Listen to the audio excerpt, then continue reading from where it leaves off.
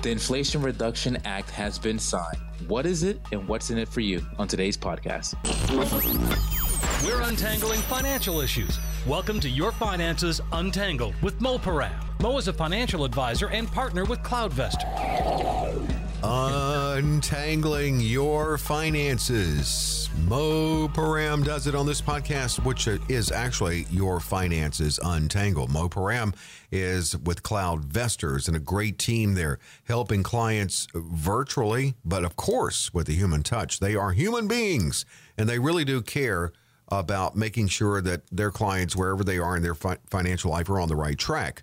And they're also a fiduciary firm. Mo is on assignment, and we're actually recording on a Wednesday this week, Wednesday, August 17th. And as you said, Mo, it has been signed, sealed, and delivered, the Inflation Reduction Act. We're going to run through this and maybe dig in a little deeper a little later on. But as you said, what's in it? And how could it affect you? And I think like anything else, they lump a lot in this type legislation. So there is something that you may like, and there are also things that you may not like in this. So we're going to run through it. It was, first off, this is kind of trimmed down from the original price tag on it. Yeah, I look at it as the trimmed down, slimmed down, the Build Back Better Act that was, floated around for a while. That had, I think that was, what was that? It was over $1 trillion. Yeah, it was over $1 trillion. I mean, they were looking at, over $1 trillion, and that plan just kept getting bounced around, and never went through. And so now this slimmed down version of the now it's called the Inflation Reduction Act, and essentially what it's trying to do is, in its name, right, reduce inflation, and by attaching and addressing the national debt, hopefully lowering energy costs, and even making some modifications to the Affordable Health Care Act. Then all of that put together, the ultimate goal again is to reduce inflation. And that's where it's packed into this act. From what I've read on it, on inflation reduction, because a lot of people are asking, and if they're looking at the short term, they're asking accurately, does it really reduce inflation? What I've read on it is it's more of a long-term reduction. For instance, if it meets a goal of reducing the budget deficit, obviously there would be less need to print money, right? Yeah, less. There's going to be less stress on the on the government to print money. So if there's less stress, less money going out, or less mandated dollars going out, less stress, and essentially will be less printing. Yeah. So you're right. It is a long-term. This is a long-term play. This isn't anything that we're looking to reduce inflation by even next year. This is really I'd say even like a 10-year plan. It's funny, and how they name things in Washington. That's really not, to me, when I read about it, I don't see inflation reduction being the thrust of this legislation. And yet it's a pleasing to the eye name for it, but hopefully that would be the goal. Be better if it was short term. Its price tag $740 billion.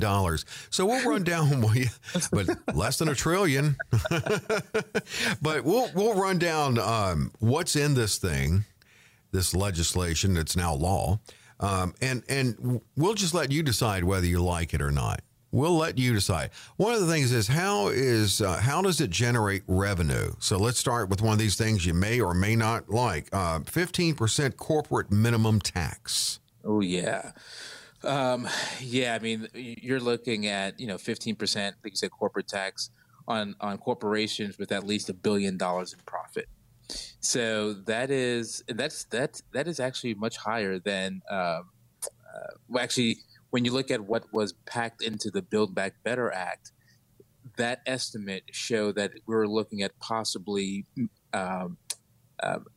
raising like over $200 billion just from by imposing that 15% tax. Okay. Now, for the Build Back Better plan, the calculations were a little over $300 billion, but with the new calculations, we're looking at over $200 billion would be raised just by imposing this 15% corporate tax. So some people would like it, right? I mean, there's this big push on, going after corporations, and corporations aren't paying their fair amount of taxes. So there are some that are waving their flags and saying, this is awesome. But then, if you're running a large corporation, one thing that that hopefully you do with your profit is hire more people, bring in more employees, so you can stimulate the economy by hiring. Well, this could possibly backfire, right? I read a report that it could cost jobs, or jobs either being cut altogether or jobs not even being offered, right? Because now all of a sudden these corporations are, have a 15% tax. And that's certainly a danger, without a doubt. Another thing, it is. And we don't want that. And we don't want companies to leave. So I don't, again, as you said, what is it, about $222 billion? This whole thing, they claim to raise in revenue $737 billion, is what I was reading. So that's just $3 billion shy of what the price tag is for this. It was getting close. Yeah. We're getting close to this number. What's a billion here or there between friends? Let's look at, and another thing they're claiming to raise revenue, and I guess this would be through savings, is the prescription drug pricing reform. Yeah, so that's been a huge thorn in a lot of people's sides. So this is really addressing those on Medicare, and Medicare really, those that are on Medicare have, from my experience, have always discussed the price of drugs. I mean, there's certain drugs that are very minimal, but when you start looking at like insulin and these higher tier drugs, the cost gets up there. Mm-hmm. And so what the prescription drug reform part of this act is, now Medicare gets to negotiate some drug prices. And if that's the case, if that happens, then they're looking at an estimation of about Medicare itself would save about $100 billion. But then the whole negotiation itself, just on the prescription side, would bring in a revenue of about $260 billion. Okay. So that's huge. That's huge now this is really just for those that are on Medicare. So, I'm not on Medicare, so I won't see this at all. But, those that are 65 and older on Medicare usually may have a fixed income, or at the point where they're getting even sicker and having more medications. And, if we can reduce, what's going out of, because healthcare is a huge cost for retirees. So if you can reduce or even put a cap on what they're paying for drugs, that's a huge saving. So I can see that happening, right? Because that really does impact inflation for the individual. Well, yeah, absolutely. Oh, it certainly does. Yeah, certainly does. We talked about on our last one of our last podcasts about your personal inflation number. Well, if you're not on any medication, then any type of prescription raises doesn't really impact you. But if you're on 2, 3, 4, I have some clients that are on like 6 or 7 different medications, and if those prices are going up consistently, their medication inflation number is something they have to keep a concern on, or keep an eye on. Yeah, without a doubt. Mo is on assignment, so he actually has an appointment coming up soon. So we're going to make this a little bit shorter. But again, we may dive into this as we start to feel a little bit more of the Inflation Reduction Act. But we've got some more to look at after a quick break. How many IRS agents? And I again, we're not here to You can go to whatever source you want to go to. You can believe whatever way. Mo's not here to influence the way you believe. He's just here to give you things to consider. But we'll look at that. Nor am I here to make IRS agents upset. So this may be the best part of the conversation. Exactly. And we don't want to get in there on their radar. Right. And the other thing, too, is the Affordable Care Act subsidies, the extension of that, and what that could mean for you. That's coming up on, and we're looking at the Inflation Reduction Act. An initial glance at it with Mo Param on Your Finances Untangled. How can you enjoy the best of both worlds in your financial planning? The convenience of a virtual relationship with your advisor, but also maintaining the human touch. That's CloudVestors. That's CloudVestors.com. That's a relationship you can trust. At CloudVestors, you get a personal relationship with one of the team advisors who will help you build a robust investment strategy. It's all about specific, customized planning for your unique situation and for wherever you are in life, whether you're just starting out or getting close to retirement. Holistic financial planning in all areas, including taxes, estate planning, insurance, cash flow, and budgeting. They even offer customized personal websites for clients. The technology of today while still maintaining that human touch. That's CloudVestors. That's CloudVestors.com. We're back with Your Finances Untangled. We're rolling through the Inflation Reduction Act. Again, Mo Param is on assignment, so we're going to try to get through this. But as you know, we'll probably revisit this on a future podcast. I'm consumer advocate Dave Perkins. Yes, the website is cloudvestors.com, and they stay on top of things. They stay on top of their clients' life changes. They stay on top of legislative changes. They stay on top of changes in the economy because these plans are living and breathing wherever you are in your financial life. So again, cloudvestors.com. As we run through, we looked at the 14% corporate minimum tax. We looked at prescription drug pricing reform. And again, the whole thing about, let's just say this. They're going, it looks like, I don't think anybody can argue there's a plan to beef up the staff at the IRS.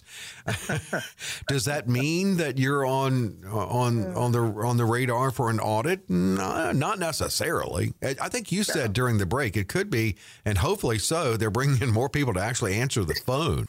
Yeah. I mean, I don't know if you ever called the IRS before, but sometimes you could be on hold for an hour. Yes. So the 87,000. Actually, I think that's over the course of like 10 years. They're between adding new actual agents, those that are actually going to do the audits. But some of it is just modernizing the total agency. There's going to be some taxpayer services operations, working on a call center. So the goal is to bring in like let's just call it 87,000 new, let's just call it employees. Okay, right. The IRS. And some will be assigned task with enforcement, but who will they be enforcing with? Who are they going after? I don't know. That's where it's also discrepancy there. Yeah, so I don't think the public needs to be weary or afraid that all of a sudden there's going to be, IRS agents knocking on their door, every year, right? But do they look like men in black? The black suits, the sunglasses. Well, they definitely have those aviator glasses. I mean, that's part of the man. I mean, that's a lot. That's a scary number. If you say 87,000 new agents, they're like, oh my gosh. They're coming for me. I mean, I'm and I'm not saying, I'm saying a person would say I'm legitimate, but I'm not sure I have all those receipts. Like when I took Johnson from accounting out to lunch, I think I spilled ketchup on that receipt. What am I going to tell this guy? What they're saying with what the claim is, we're not saying either. What their claim is with enhanced enforcement, it could generate revenue on that. Yeah, that would be another like 124 billion. Yeah. Right. So that is, again, this is how they're going to be paying for this act is, taxes, right? Going after either corporations or individuals who either evaded taxes, haven't paid the taxes haven't paid their fair taxes, or really just trying to find ways to even with the 1% excess tax on stock buybacks. Yeah. So these are where corporations are buying back, publicly traded companies buy back their own stocks, and they do that in an attempt to raise the value of their stock. Well, if companies do that, they're tacking on another 1% excess tax on that. So now you're looking at another probably $75 billion being raised just by doing that. You know how they do in Washington? They lump a lot of things in one piece of legislation, I guess, to make it political poison if you vote for or against it. And this is one of those things that I thought they could have just simply extended it. It didn't have to be put in this major legislation, and that's the Enhanced Affordable Care Act subsidies that came in. And the claim is that it drew in another 14 million uninsured, and the claim going forward is it would pull another 3 million.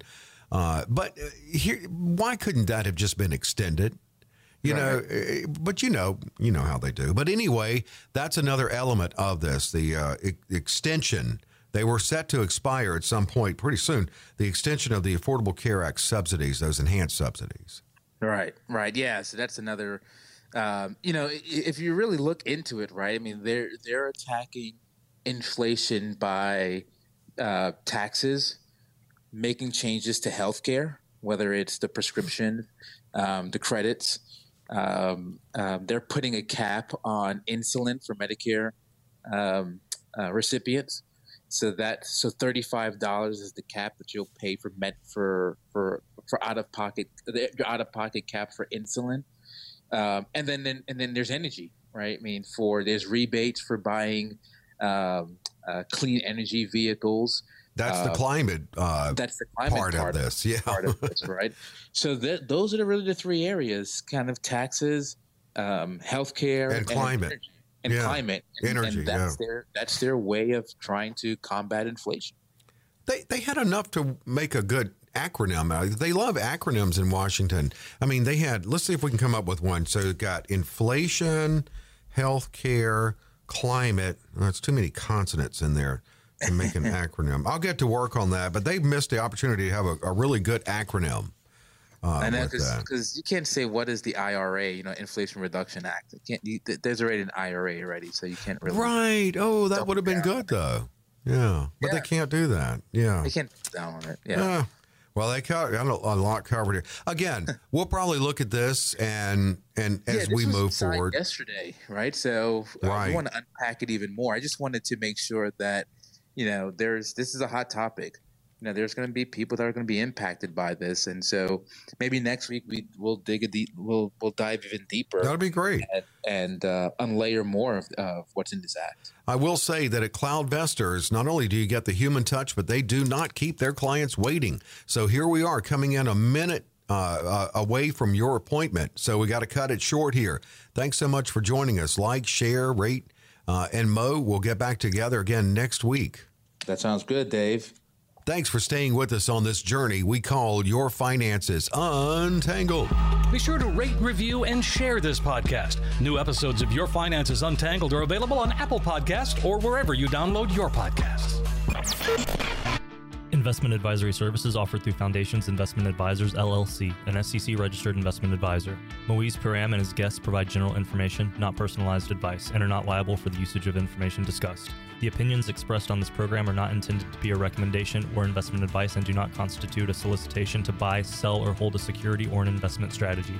This information should also not be considered tax or legal advice. Past performance is not a guarantee of future results. Investments will fluctuate and when redeemed may be worth more or less than when originally invested. Any comments regarding safe and secure investments and guaranteed income streams refer only to fixed insurance products. They do not refer in any way to securities or investment advisory products. Fixed insurance guarantees are subject to the claims paying ability of the issuing company.